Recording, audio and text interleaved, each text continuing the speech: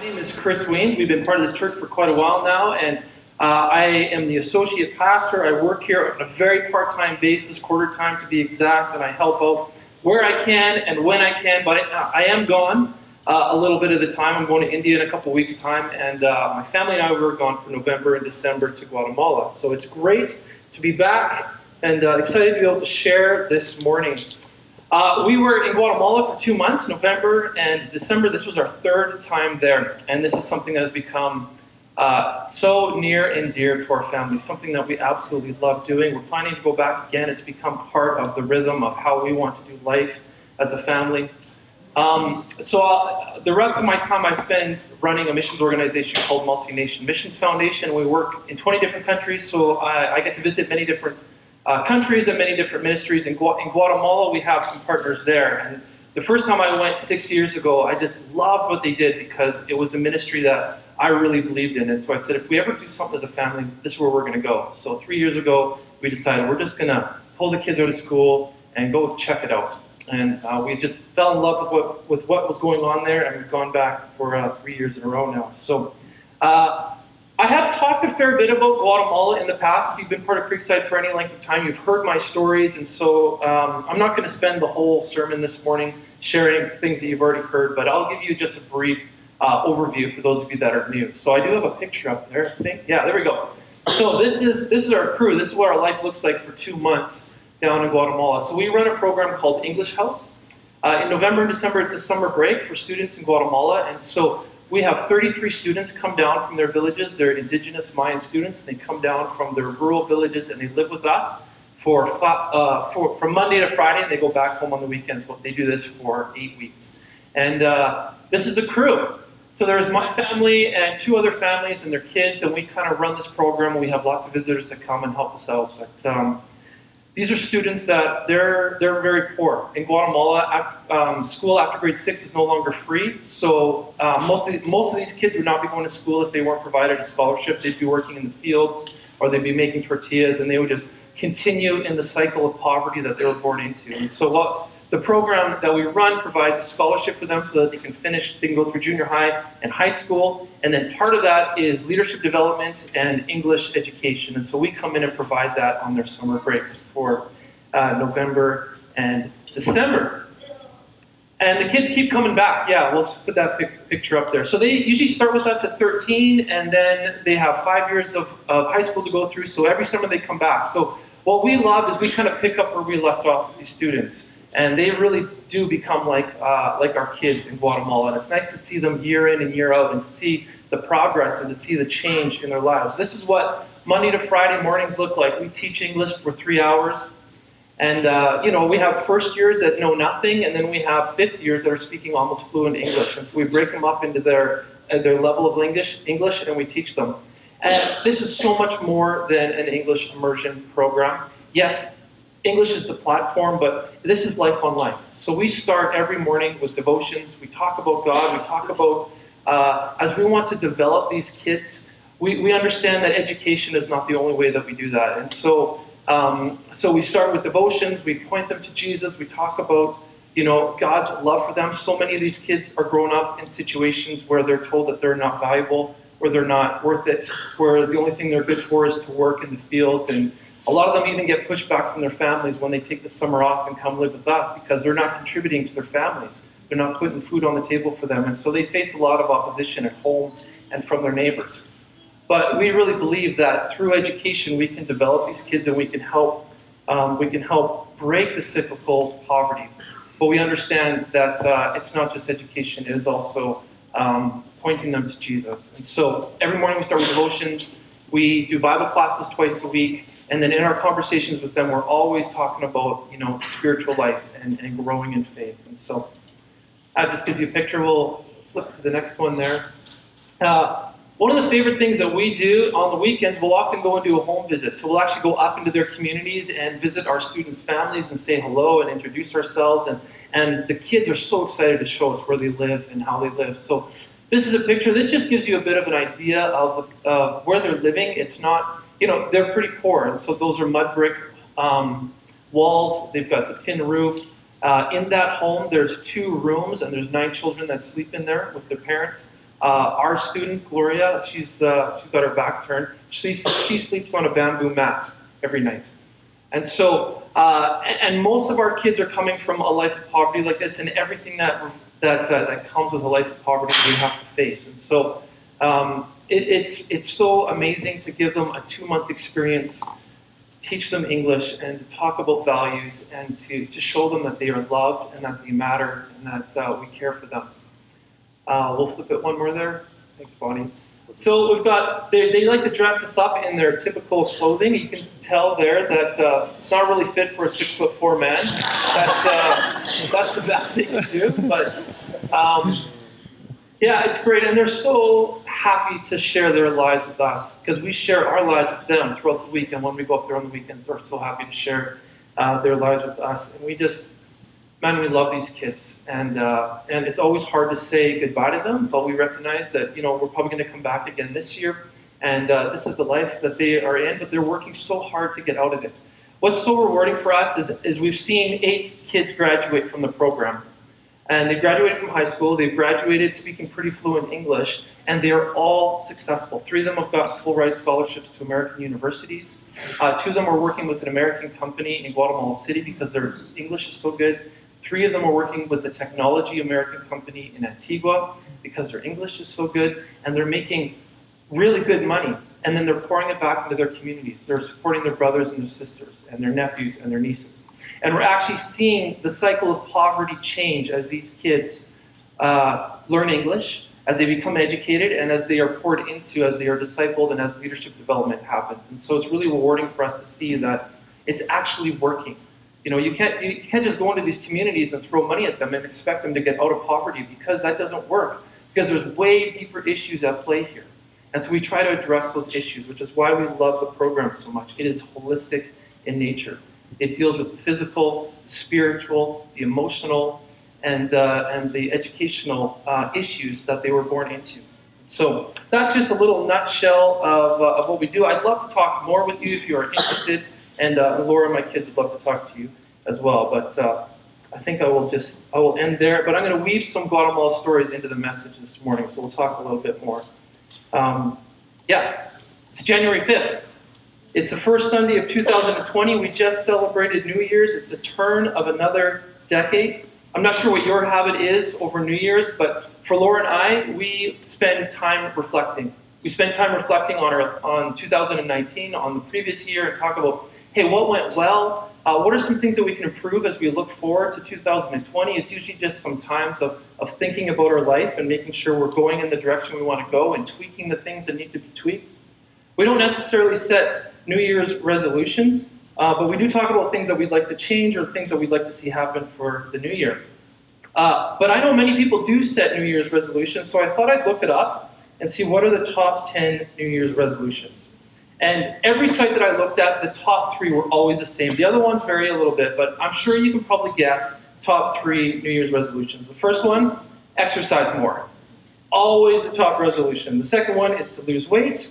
And the third one is to save money or to spend less money. And then the others, in no particular order, they talk about, I want to get organized, I want to learn a new skill or hobby, quit smoking, spend more time with family and friends, eat healthier. These are the recurring things that I saw when I looked it up. Now, I was bored, so I thought I'd look up strangest New Year's resolutions. And it's worth sharing with you because they're pretty funny. Somebody said they want to start washing their hands after they use the bathroom. So, yeah, that's a good one. Stop drinking orange juice after they brush their teeth. Stop licking frozen flagpoles. New Year's resolution is to only eat white snow. This is a good one. Spend less than $2,000 on Starbucks coffee this year. That might be hard to do. Someone's resolution was to read more, so they said they're going to put subtitles on their TV shows. So they're reading more. I guess that works. I heard a really good one on Friday. We had a bunch of people over to our house, and Jeremy was over there, and he said his New Year's goal for 2020 was to gain 20 pounds. So we're going to encourage Jeremy this year, and just want you to reach your goal, Jeremy. We're rooting for you, man.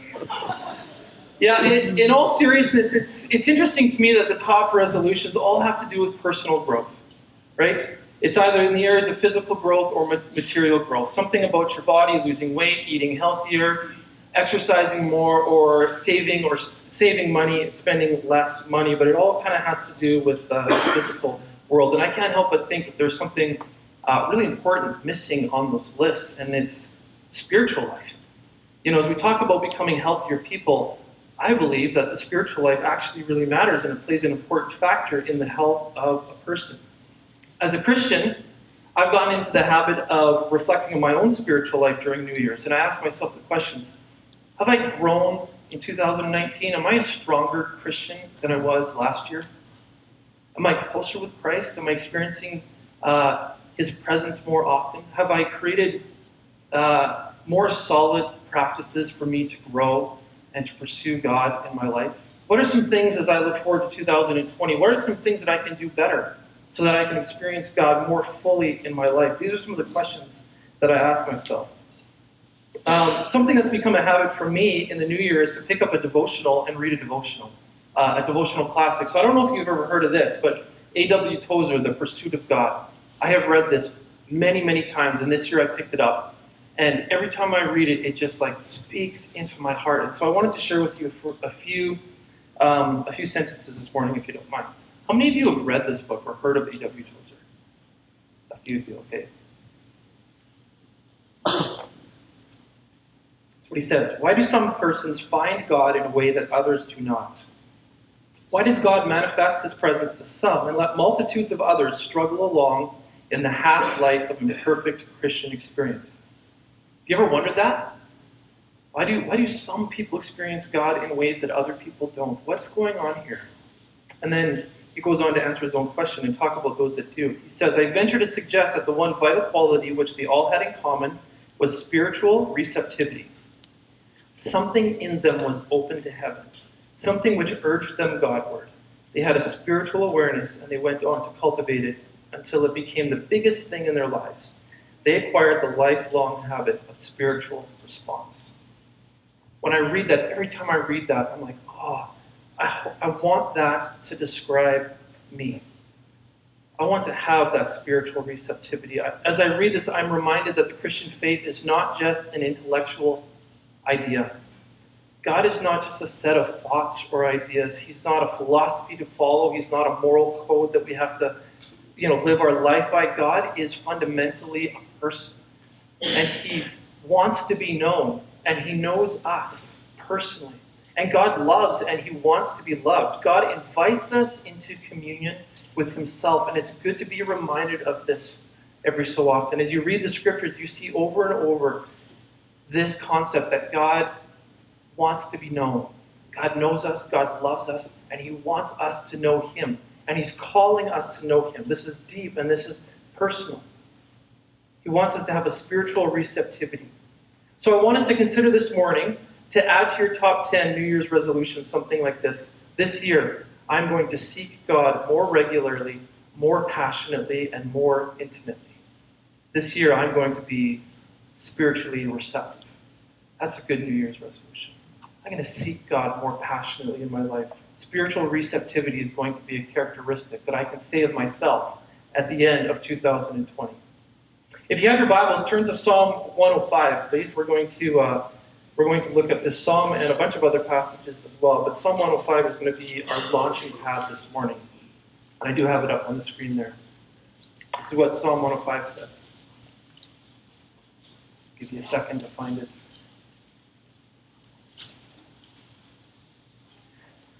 Give praise to the Lord. Proclaim His name. Make known among the nations what He has done. Sing to Him. Sing praise to Him. Tell of His wonderful acts. Glory in His holy name. Let the hearts of those who seek the Lord rejoice. Look to the Lord in His strength. Seek His face always. What a beautiful psalm that is. What we see here is a picture of the worshiping community actively seeking after God. They are not just innocent bystanders. They're not passive bystanders, somehow waiting for God to show up in their lives. No, they are actively pursuing, actively seeking the Lord and His strength. Seeking after the living God. I'm always intrigued in the scriptures when I see the phrase, seek the face of God. Have you ever wondered to yourself when you read that, what exactly does that mean? Does that mean that if you read your Bible enough or you pray enough that God's face will literally just show up out of thin air? I don't think that's at all what it's talking about. This is the language of imagery language. The Hebrew word for face in the Old Testament is often translated, and maybe it's translated in your Bible this way already, it's translated as presence. Seek the presence of God. When we seek the face of God, what we're doing is seeking the very presence of God. I've never once heard somebody tell me that they've literally seen the face of God, but I have heard countless stories of people who talk about experiencing the presence of God in their life. This is a common occurrence with many people that I talk to. So let's think about this image for a second. When we see somebody's face, there's a connection. You know when you're looking at somebody and they kind of have their back turned to you, there's no connection there. But as soon as they turn around and your eyes lock, all of a sudden there's a connection, and you see their eyes and you see their face, and you recognize their presence. Right? People that we know well, we can look at their faces and pretty much know what they're thinking. Right? With Laura, I feel like I can look at her face most of the time and I can tell what she's thinking. I can tell what's going on in her mind without her having to say anything. And with my kids as well. The more you know somebody, the more you can look at their face and kind of get a pretty good read of what's going on inside of them. And I think that's what it's talking about. In one sense, a face represents the whole person. And so what we see in this psalm is this really personal, this intensely personal expression of faith. God, I am seeking your face. God, I want to know your presence in my life. I am chasing after you. These are people seeking his presence, people seeking relationship with the living God. Now, this is not the only place in Scripture where we see this. We actually see this weaved throughout the whole of Scriptures. And if you read your Bible, you will come across this over and over again, the fact that God is relational, that God is present, and that we can seek him and know him and experience him in our life. And so instead of me just sitting here reading through a bunch of passages, I had Noah help me put together a little 3-minute scripture music thing. So I'm going to ask that you just sit back and enjoy contemplating the scriptures and just see how this theme is weaved through the whole of Scripture. And then I've ended it with a couple quotes from some really important Christians that talk about the same thing. So let's cue that up.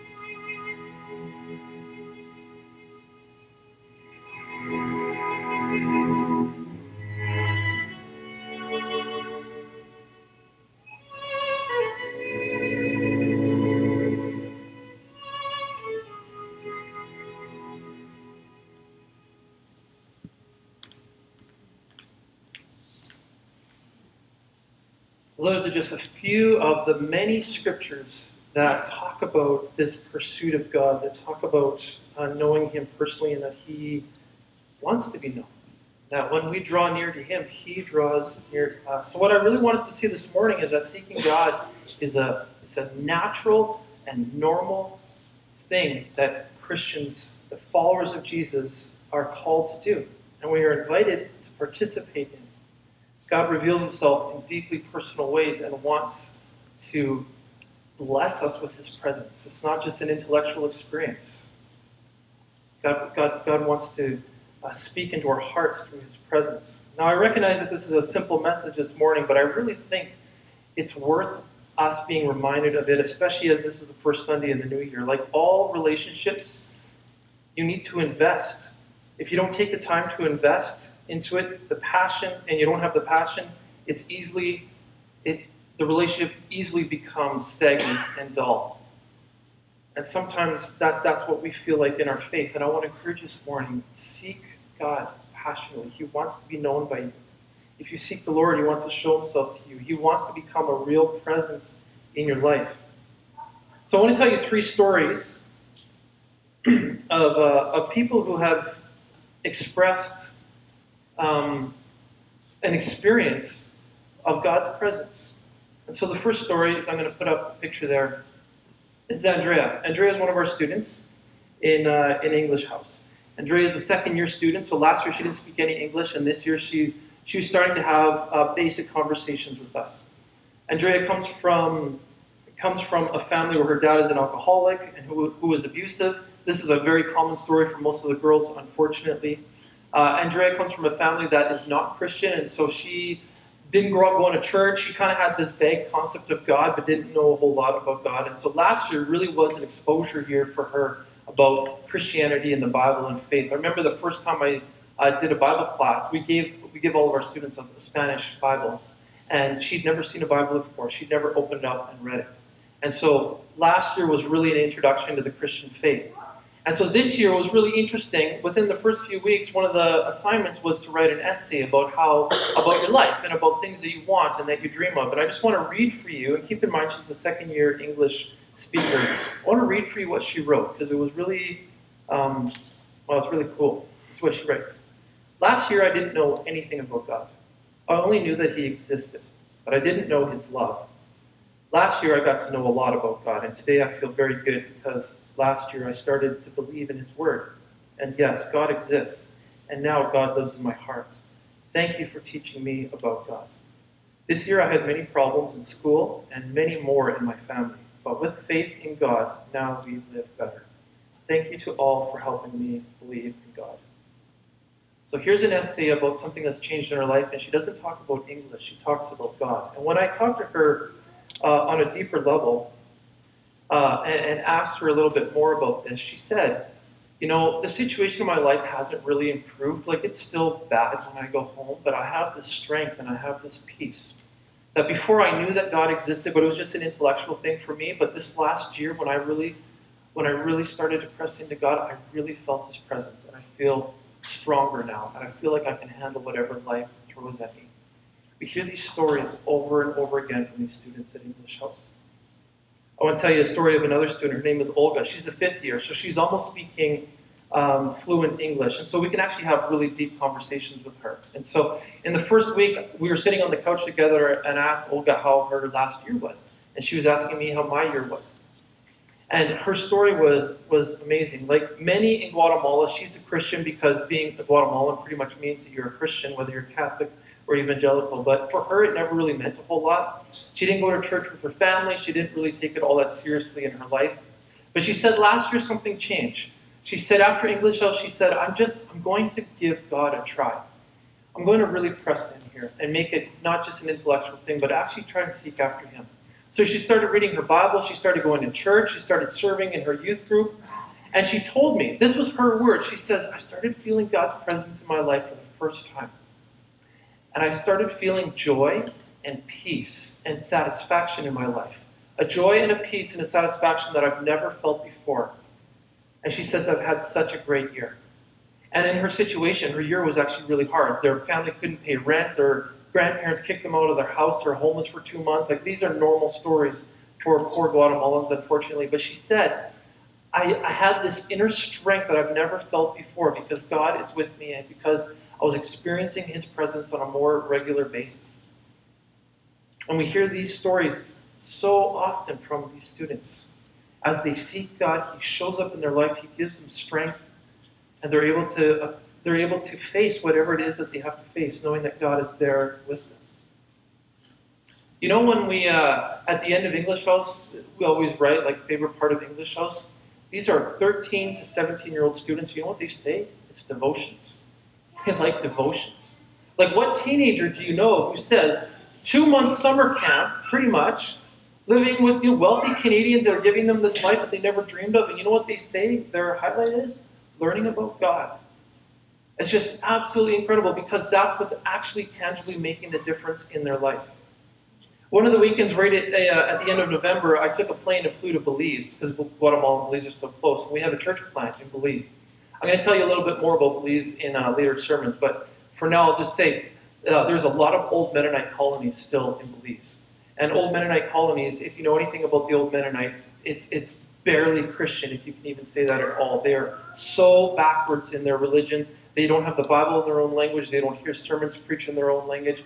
They are told about a God who is angry with them and that they have to do all the right things and follow all the right rules, and they'll still never have any assurance of faith. And so these old Mennonite people, they are growing up with a great fear of God, and they can't learn for themselves. And so it's really, really sad. Of all the countries and all the cultures that I've ever visited, this was the biggest culture shock for me. It was absolutely astounding to drive into this Mennonite colony, and they're all on their horse and buggies and wearing the exact same clothes and speaking, Low German language, because that's the only language that God speaks, although they don't have a Bible in the Low German language, and their preacher doesn't preach in the Low German language. So the whole thing is so backwards, it's incredibly sad. But anyways, so we planted a church there because there's this movement, there's this growth of these old German Mennonite colony people finding freedom and finding Jesus. And so we wanted to plant a church and provide a space for them. So I went there to see it for the first time. And I heard some of their stories. And I talked with men, and their stories were almost exactly the same. It was absolutely incredible. So I'm going to tell you the story of one of these men. He said, just like all old Mennonite colony boys, I grew up with absolute fear of God. Absolutely terrified that God was coming after me. That I would never be good enough for Him. God is angry with me, and sin follows me wherever I go. He said New Year's was the worst for him, because every New Year's he thought that life would end for him, and he'd be sent to hell. For whatever reason, he was just so afraid. One day he was standing in a field and a big giant storm blew in, and he ran into the bush because he thought God was coming after him. That's what he said. And then he said another day somehow he managed to get his hands on a Bible that he could actually understand and read, even though it's illegal in his church, believe it or not, but it is. So he's actually reading the Bible in his own language, illegally, and he's reading about a God of love, about a God of grace. And he's like, who is this God? And he's confused. And he's standing in this field. And I heard 3 guys say this exact same thing. They were in their field. So these guys are Mennonite farmers, and they find God in their field, apparently. And he was on his knees crying out, God, who are you? And what do you want from me? And he said to me, I felt this incredible sense of peace wash over me, and this joy and this love that I've never experienced before. I heard that story 3 times. And that's just the guys that I talked to on the weekend. And as they're experiencing God for the first time, it is this loving presence that washed over them. And so there was a group of 20 families, and so they were meeting in a barn, and so we went in there and we helped build the church. And now this is the first evangelical church in this old Mennonite colony. It is like on the front lines of missions in a people group that you just wouldn't expect it to be. But story over story over story, I hear of people saying, I was lost, I was sad, I was suicidal, life was dark, and then I found God. I sought the face of God, and I felt His presence in my life. And for the first time in my life, I felt peace and joy and satisfaction. And I hear this story wherever I go. I hear this story when I go to India. People who are lost, people who are confused, and they seek the face of God and they find God. I hear this story in Guatemala of students trying to change their lives and change poverty, and they find God and things change for them. And I hear it in Belize, and people are finding God, and it's absolutely incredible. And so this morning, I want to remind us all, as we reflect on the new year, as we maybe set new patterns or new goals or New Year's resolutions, can I just say it again? Would you consider seeking God more regularly, more passionately, more intimately? Would you, as A.W. Tozer says, be more spiritually receptive? Because God wants to show up in your life.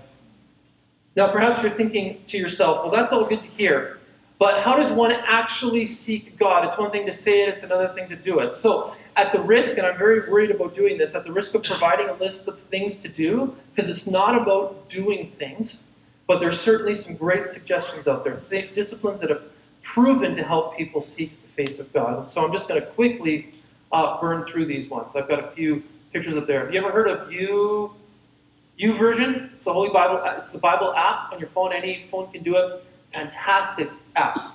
But one of the ways that you can seek God is get back into the Scriptures. And if reading the Bible is hard for you, grab an app like YouVersion. My wife is going through reading the Bible in a year. And the YouVersion actually has, it speaks to you. So she actually just listens to 3 chapters every day. And she says it's great to actually hear somebody else speak it. That YouVersion app has daily verses, daily commentaries, daily reading plans. It's got everything. It's such a great app. So there's something to help you. 21 days of prayer. Our church is starting 21 days of prayer tomorrow. Join up. Sign up. Be a part of this. Grow your prayer life. Christian community. I hope that this 1 hour of us together is not your only Christian community during the week. If it is, I would highly encourage you to jump into a small group or meet for coffee with a Christian friend and have intentional conversations. But have relationships that are spiritually intense. Serving. You've heard about opportunities to serve in our church, serving outside in our community, serving globally. Lots of people talk about how they experience God as they serve. We're all wired differently. We're all going to experience God in different ways, but here's just some ideas for you. Worship music. Putting on music. Just having edifying music going through your brain while you're driving, while you're at home. Lots of times people say worship music really helps them. Creation, going outside, going for a walk, reflecting on what God has done and what God has made. How about reading? Reading books. Reading devotionals. I've got a good, if you like commentaries, there's a good Galatians commentary, Martin Luther, whatever works for you. But reading and studying and really growing and exercising your brain and letting that draw you close to God in intimacy. Right Now Media, have you ever heard of this app? I've got Right Now Media in the middle. This is a fantastic program. It's like the Christian Netflix. And this is free for all of you. You just go on the Willow Park website and it's there. You've got Christian TV, you've got Christian movies, you've got lots of study programs and devotionals. Really good stuff on there as well.